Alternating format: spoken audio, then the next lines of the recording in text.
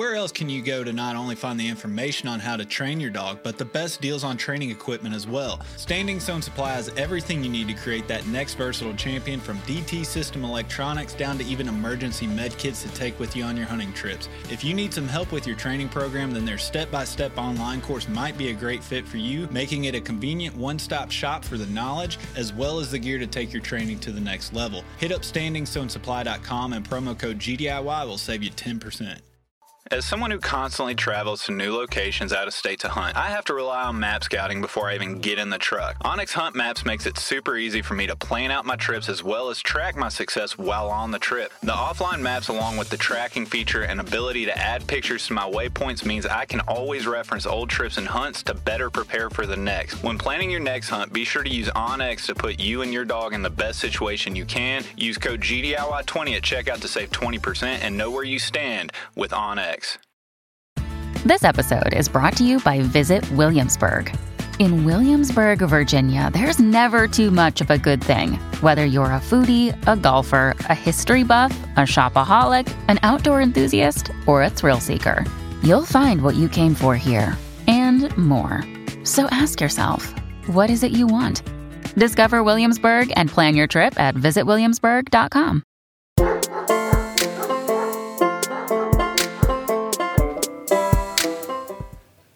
All right, Nick B. Miller of RGS is back again for another edition of the RGS series. Nick, how you doing, man? Doing well, Nick. Good to be with you again. This one, we're already kind of laughing because we know that this is a sticking point for a lot of people. This is since RGS kind of rolled out the new plan, there's been a lot of misconceptions, misunderstandings, maybe some miscommunications.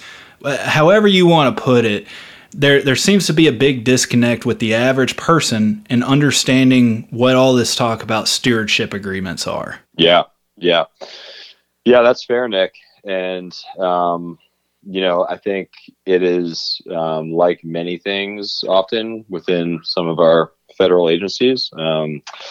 Things can get really confusing really quick when you're talking about all the different tools of different agreements and different mechanisms and different regulation. And, I totally get where maybe some folks kind of look at that and it's just like, well, I don't want to hear any more about agreements. I just want to hear about habitat, like what's happening on the ground and why isn't more happening? So we can kind of speak about the technical stuff and the agreements, and we can also talk about how in a positive way, we hope that work is also resulting in actual increased habitat restoration as well. And, to be forthcoming, you and I have talked about this a handful of times. And to be perfectly honest, yeah, sure. We'll talk about it. It makes sense while we talk about it. It's as you break this down, it's going to make a lot of sense to a lot of people. But I think the issue when we're not dealing with it on a regular basis, it kind of leaves our head, for lack of a better term. So like in a week after me and you were talking about this, it's like the stewardship agreement. I was like, God, I remember aspects of it, but it's not the easiest thing to communicate.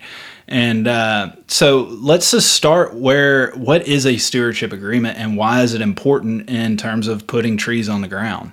Yeah, that sounds great, Nick.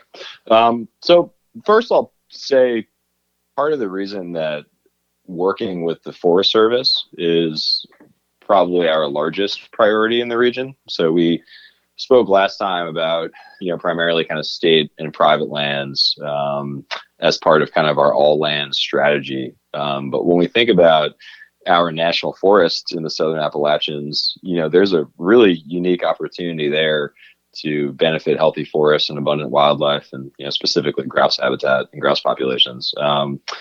It's the largest single ownership of forest land, right? So large blocks of contiguous forests under one ownership, the U.S. Forest Service, but also a lot of our more mid to high elevation sites, which we know are really kind of priority areas for grouse in the Southern Appalachians. A lot of those more mid to high elevation sites are on the national forests. So there's a need from a kind of just efficiency perspective of working with one landowner, but also just a real biological need of, that's where a lot of the birds are and where the public has the most opportunity to interact with them and hunt them. So that's part of the need. In terms of the kind of how, the tool, the strategy, one of the primary ways that we are working with the U.S. Forest Service is through these stewardship agreements, working on stewardship projects with that stewardship agreement as the agreement between the Rough Grouse Society and the Forest Service. And so basically, stewardship agreements allow the Forest Service to work with a third-party partner, with a conservation partner such as the Rough Grouse Society. They've also used them over the years with the National Wild Turkey Federation and with National Deer Association and the Nature Conservancy. It enables the Forest Service to work with a conservation partner to do a few things, but namely to implement a commercial timber sale, utilize the forest product revenue from that commercial timber sale to pay for a whole bunch of forestry and wildlife habitat related non-commercial treatments. And so I'll give you an example. We just sold our first stewardship timber sale with the Cherokee National Forest, the Double G timber sale. Double G stands for grouse and gravy. Nice. Glad to hear. We developed that with their silviculturalists and their biologists and their staff officer. It's on the Tellico Ranger District, so right up the hill from Tellico Plains. The idea was that we could do a commercial timber harvest on some more kind of mid-elevation sites, not kind of our highest elevation priority areas on the Cherokee, but still a good habitat project. And then we could use some of the revenue from that sale to pay for some patch cutting and some daylighting of an area up off the skyway, like above 4,000 feet, where it's really kind of historically was a hot spot for rough grass and still holds quite a few. So that's you gotta cut the timber to get the gravy to pay for the grouse work. That's the grouse and gravy. So essentially, break that down a little bit more. Use that as an example. Yeah. So essentially, you came into an agreement with the Forest Service on a commercial timber sale. You cut it, sold it, then you use the proceeds from that sale to fund even more work, such as the daylighting that you're talking about. That's correct. Yeah. And so to be more specific, in our stewardship agreement with the Cherokee National Forest, the Forest Service had several units. I think they were previously 2 different sales that had gone no bid. They were having an issue selling them to timber buyers, to mills. In the past. They came to us as that being a viable stewardship project and seeing if we could work with them to pull that sale together. So we entered into the stewardship agreement with them. We worked with them to review all of those sale areas. We dropped a couple areas that weren't as financially viable. We repackaged the sale into one that we felt like was going to be easier to sell to a timber buyer. It would be more attractive. We rolled that out. RGS advertised the sale. We sold it on behalf of the Forest Service, so we did all the administration of the sale. We awarded the sale to Frey's Sawmill. That's right there in Tellico Plains. They were the buyer. So the contract is directly between the mill and RGS, and so we kind of administer the timber sale on behalf of the Forest Service. We work with the buyer, we work with their logging crew to have it cut. And because that timber is sold in a stewardship agreement, 100% of the forest product value stays within that stewardship project area. So, we sell a timber sale on behalf of the Forest Service for $100,000. Well, that sale, you and me both know very well that just cutting the trees alone is going to create some great, young or open forest habitat, right? Right. But on top of that, we get to use all that forest product revenue to help pay for our staff's time to administer and do the inspections of the projects, to pay for contractors to do road maintenance work, facilitate access, or just keep roads in good shape, to pay contractors or consultants to do things like forest stand improvement, wildlife opening maintenance, daylighting, a bunch of different things. Okay.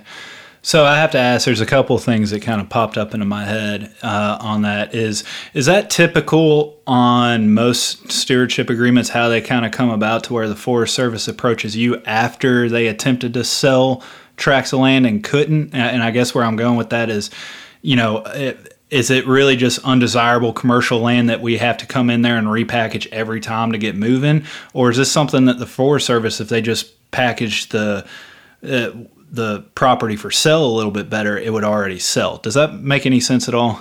Yeah, I hear you. Yeah, I think it does, Nick. So our intent of working with the Forest Service under these stewardship agreements is to help them with capacity to implement more active forest management projects. So if we are doing the administration and inspection of a timber sale, plus if we are doing the administration and inspection of these different kind of non-commercial treatments that we've mentioned, then that frees up the Forest Service's time to develop and implement other projects, right?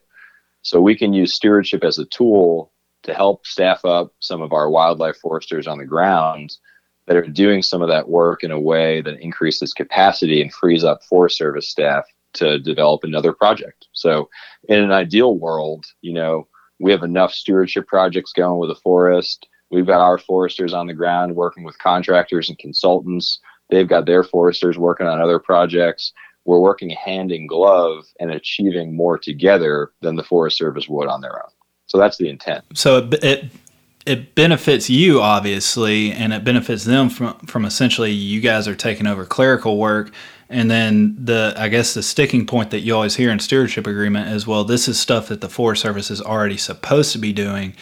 And so in a way, it's like you're just kind of helping them be more efficient while also you guys being able to cut more trees or get more funds from it. Don't tell me if I'm oversimplifying this, but that's what I'm trying to do, is oversimplify it. Yeah, I mean, it's not just clerical work. It's we're providing boots on the ground capacity, so we can have foresters out there that are inspecting sales and working with the crew to get the project done, playing kind of a project management and implementation role. To free up their staff to do some of that same work somewhere else. So yeah, it's definitely, it's a mutual interest and a mutual benefit of working together, right? That's the intent of stewardship. Is the Forest Service doesn't have as much capacity as they would like to achieve their objectives and their forest plan. And stewardship is one of the tools that they can use to work with partners to get more done. And so that's the intent behind it. And the way your other question about, is it always kind of like marginal, not very commercially viable sales that we're selling through stewardship? No, the answer is no. So it looks different with some of the different forests that we're working in. So right now in the Southern Appalachians, we have 4 stewardship agreements. We have 2 on the Daniel Boone National Forest in Kentucky.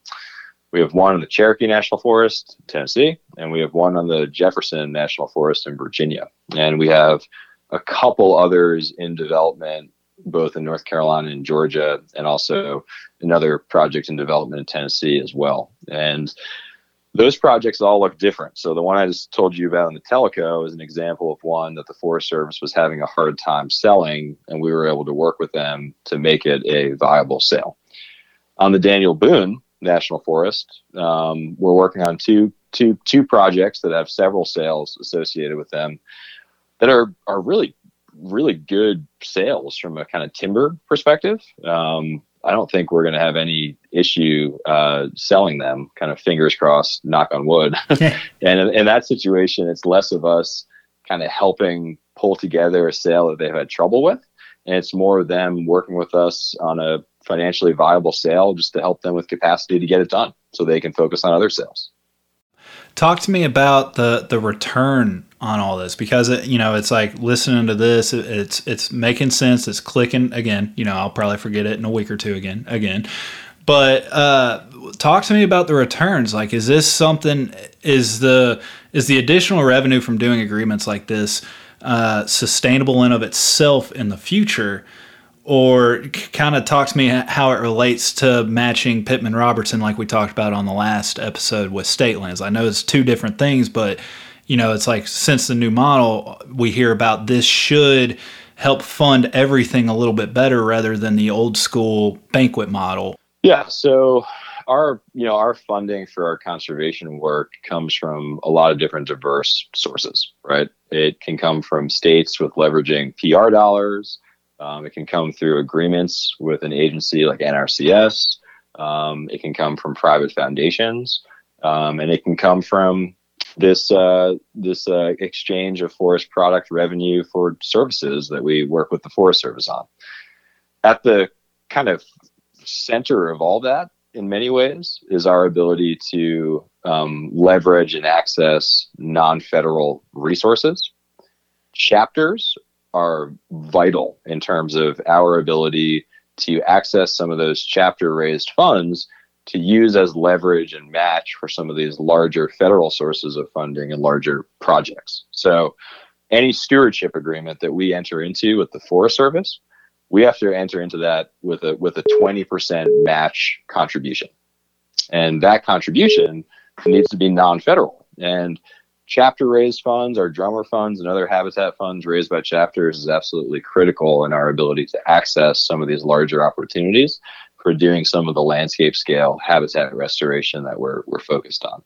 But just to give you a sense of kind of scale, so our Peters Branch Stewardship Project on the Daniel Boone National Forest has, I think, 570 acres of commercial harvesting associated with it, right? So that's all habitat that's going to be created just through the sale of the timber and the cutting. The appraised value that the Forest Service has on that is, something around $500,000. That's all money that we can use within that stewardship agreement to pay contractors and to cover some of our costs to implement it, to get even more habitat work done. And so a lot of that habitat work, like we've talked about, can be, non-commercial patch cutting, crop tree release, timber stand improvement, wildlife opening maintenance, tree planting, all these different diverse things. And so, it's in some ways, Nick, it's not that we kind of are not doing some of that non-commercial habitat work. It's just we're doing it and we're leveraging more resources, and we're looking at sustainable forestry and commercial timber harvesting as one of the drivers of how we take some of this work to scale and treat more acres. Yeah. And that makes sense. And just how you broke it out, I think that kind of addresses a lot of the concerns that you hear from these other people that maybe since the new model rollout. And, let's face it, there's a lot of challenges through COVID and all that stuff that kind of changed the name of the game. The rollout of this or the implementation of it was a little different than what it would have been if we lived in a normal society, right? Sure. Fair. But, it's one of those, I think it's important to highlight or emphasize what you just said, to where chapter funds are paramount. Like they're huge in this, because without those, there is no even getting your foot in the door with these stewardship agreements. So this isn't an either or type of thing. And I think that's the way a lot of people took it initially was, my dollar going to the chapter doesn't weigh as much because y'all are focused on doing the stewardship agreements. And, for right or wrong, that's what you heard a lot of. Yeah, no, that's fair, Nick. That's fair. We need to do a better job communicating to our members, especially here in the Southern Appalachians. And we need to, especially now that a lot of this COVID stuff is behind us, we need to re-engage and really reinvigorate and start new RGS chapters here in the Southern Appalachians too. So there's a lot of opportunity for that, and we're working on re-engaging a lot of those folks. On this past Sunday, I was in Bristol meeting with the Appalachian Highlands chapter, and it was a shame. Well, it was great being with all of them. The shame was that that was the first time I'd met a lot of those people since I've been in this job over the past 2 years. Everything with the whole COVID-19 pandemic, it really messed up our whole society, and it messed up our ability to just meet with people and do events and share some of our work on the ground. So that was really great, seeing a lot of those folks in Bristol on Sunday. And I'm really excited to really, more effectively communicate and get the word out and just be around people, and get together again. And that is one topic that we're addressing next month, right? We're talking about the importance of engagement and chapter involvement, and so it kind of steers right into it. But before we wrap this up, is there anything else you'd like to say or clarify on these stewardship agreements that hopefully kind of alleviate some of these people's concerns? I think we kind of addressed the main topic of people thinking that it replaces chapter funds, but it's actually the contrary. Yeah, no, that's a good point, Nick. And I mean, I appreciate you asking the question. And I'll just end with maybe an example of how those dollars are being put to use in different ways, right? So I've mentioned kind of some of our work in Kentucky. Like I also mentioned on our last call that we just hired a all lands wildlife forester in Kentucky. And so, that position was funded through a few different mechanisms. It was funded in part through our stewardship agreements on the Daniel Boone. Those helped cover some of that position's costs. It was also partially funded through an agreement that we have with NRCS Kentucky, where they're helping cover the position to get more private lands work done. And then it was also partially funded by a couple grants that we have and an agreement that we have with the Kentucky Fish and Wildlife. So, it's not necessarily just kind of stewardship projects funding all of our work. It's this kind of hodgepodge of different funders and partnerships and agreements and grants that can help kind of fill out a position like one of our wildlife foresters. And then that wildlife forester can be that on the ground person that's delivering the habitat creation, working directly with members, working with chapters, to really pull in some of those chapter raised funds and resources to just help grow and expand and leverage other resources. Makes sense. And I did just have one more question. Sorry, I lied. I was wrapping it up, but I did have one more question that popped up is, when you enter these agreements with the Forest Service, does that change their requirements or anything like that in terms of the cut? So like, for instance, we hear a lot about warbler habitat and stuff like that. Is there anything that gets worked into these agreements that aren't necessarily just ruffed grouse or woodcock habitat, but also like a main driving factor is something like the golden warbler or something outside of what, as grouse and woodcock guys, that's our primary concern? A few of our projects actually occur in kind of ruffed grouse focal areas. So we're working with the Daniel Boone on a project that is within one of the ruffed grouse emphasis areas, I think it's called, in their National Forest plan. And so that's an area that the National Forest has designated specifically for the purpose of helping create more, diverse young forest for ruffed grouse. Same with the Jefferson National Forest with our Timber Doodle project that we're working on the Clinch Ranger District. That's within one of their focal areas too. And so a lot of this work has an explicit ruffed grouse focus to it. In fact, just the name alone on the Jefferson, the Timber Doodle sale, notes our beloved woodcock. So yeah, all of the work that we are doing is going to benefit ruffed grouse and American woodcock.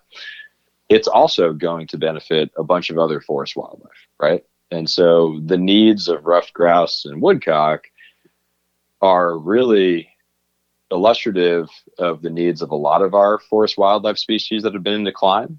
And so habitat is species specific, right? If you look specifically at golden-winged warbler or specifically at ruffed grouse, they have their own niche when it comes to habitat requirements. However, there is a lot of overlap between their Venn diagrams of where those habitat needs are very similar or the same. And so increasing young and open forest and having the right mix of mature and mixed age forests at the same time across the landscape, our goal is to create those win-win-win scenarios where we can benefit all forest wildlife, including ruffed grouse and woodcock, and just help promote healthy forests, healthy, diverse forests overall. Yeah, I got you. Well, unless you have something else, that's all I got for this week, and I look forward to hitting you back up and knocking out the chapter episode next month. No, that sounds great, Nick. We really appreciate the opportunity. Thanks so much for your time. Thanks for listening to GDIY. If you enjoyed this podcast, please remember to take a moment to subscribe, rate, review, and share with a friend. Also, be sure to follow us on Facebook and Instagram at Gundog It Yourself. If you really enjoy this podcast and would like to contribute even more to future content, please check out our Patreon at patreon.com/Gundog It Yourself. Thanks again, and happy hunting.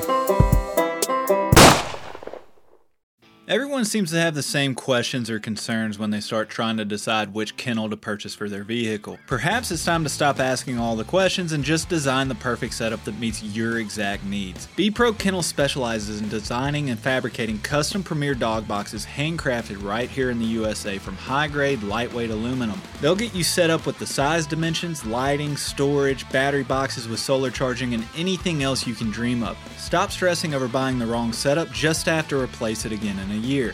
Go ahead and check out bprokennels.com and get exactly what you want. If you're considering changing your dog's food soon, then be sure to check out Eukanuba Pro Performance. Their science-backed formulas are designed to take your dog to the next level of performance. They also now have the new puppy formula to help your pup start strong and live active. When looking at all the different food options, remember Eukanuba to help power their ultimate performance. Hey, what's going on, everybody? It's Bob from Lone Ducks Gun Dog Chronicles podcast. I hope you just enjoyed the episode you just listened to. And if you did, I think you'll enjoy hopping on ours. We've got professional retriever trainers and upland bird dog trainers from across the country and world sharing their tips and tricks and great stories to help you and your dog get ready for the season. We'll see you there.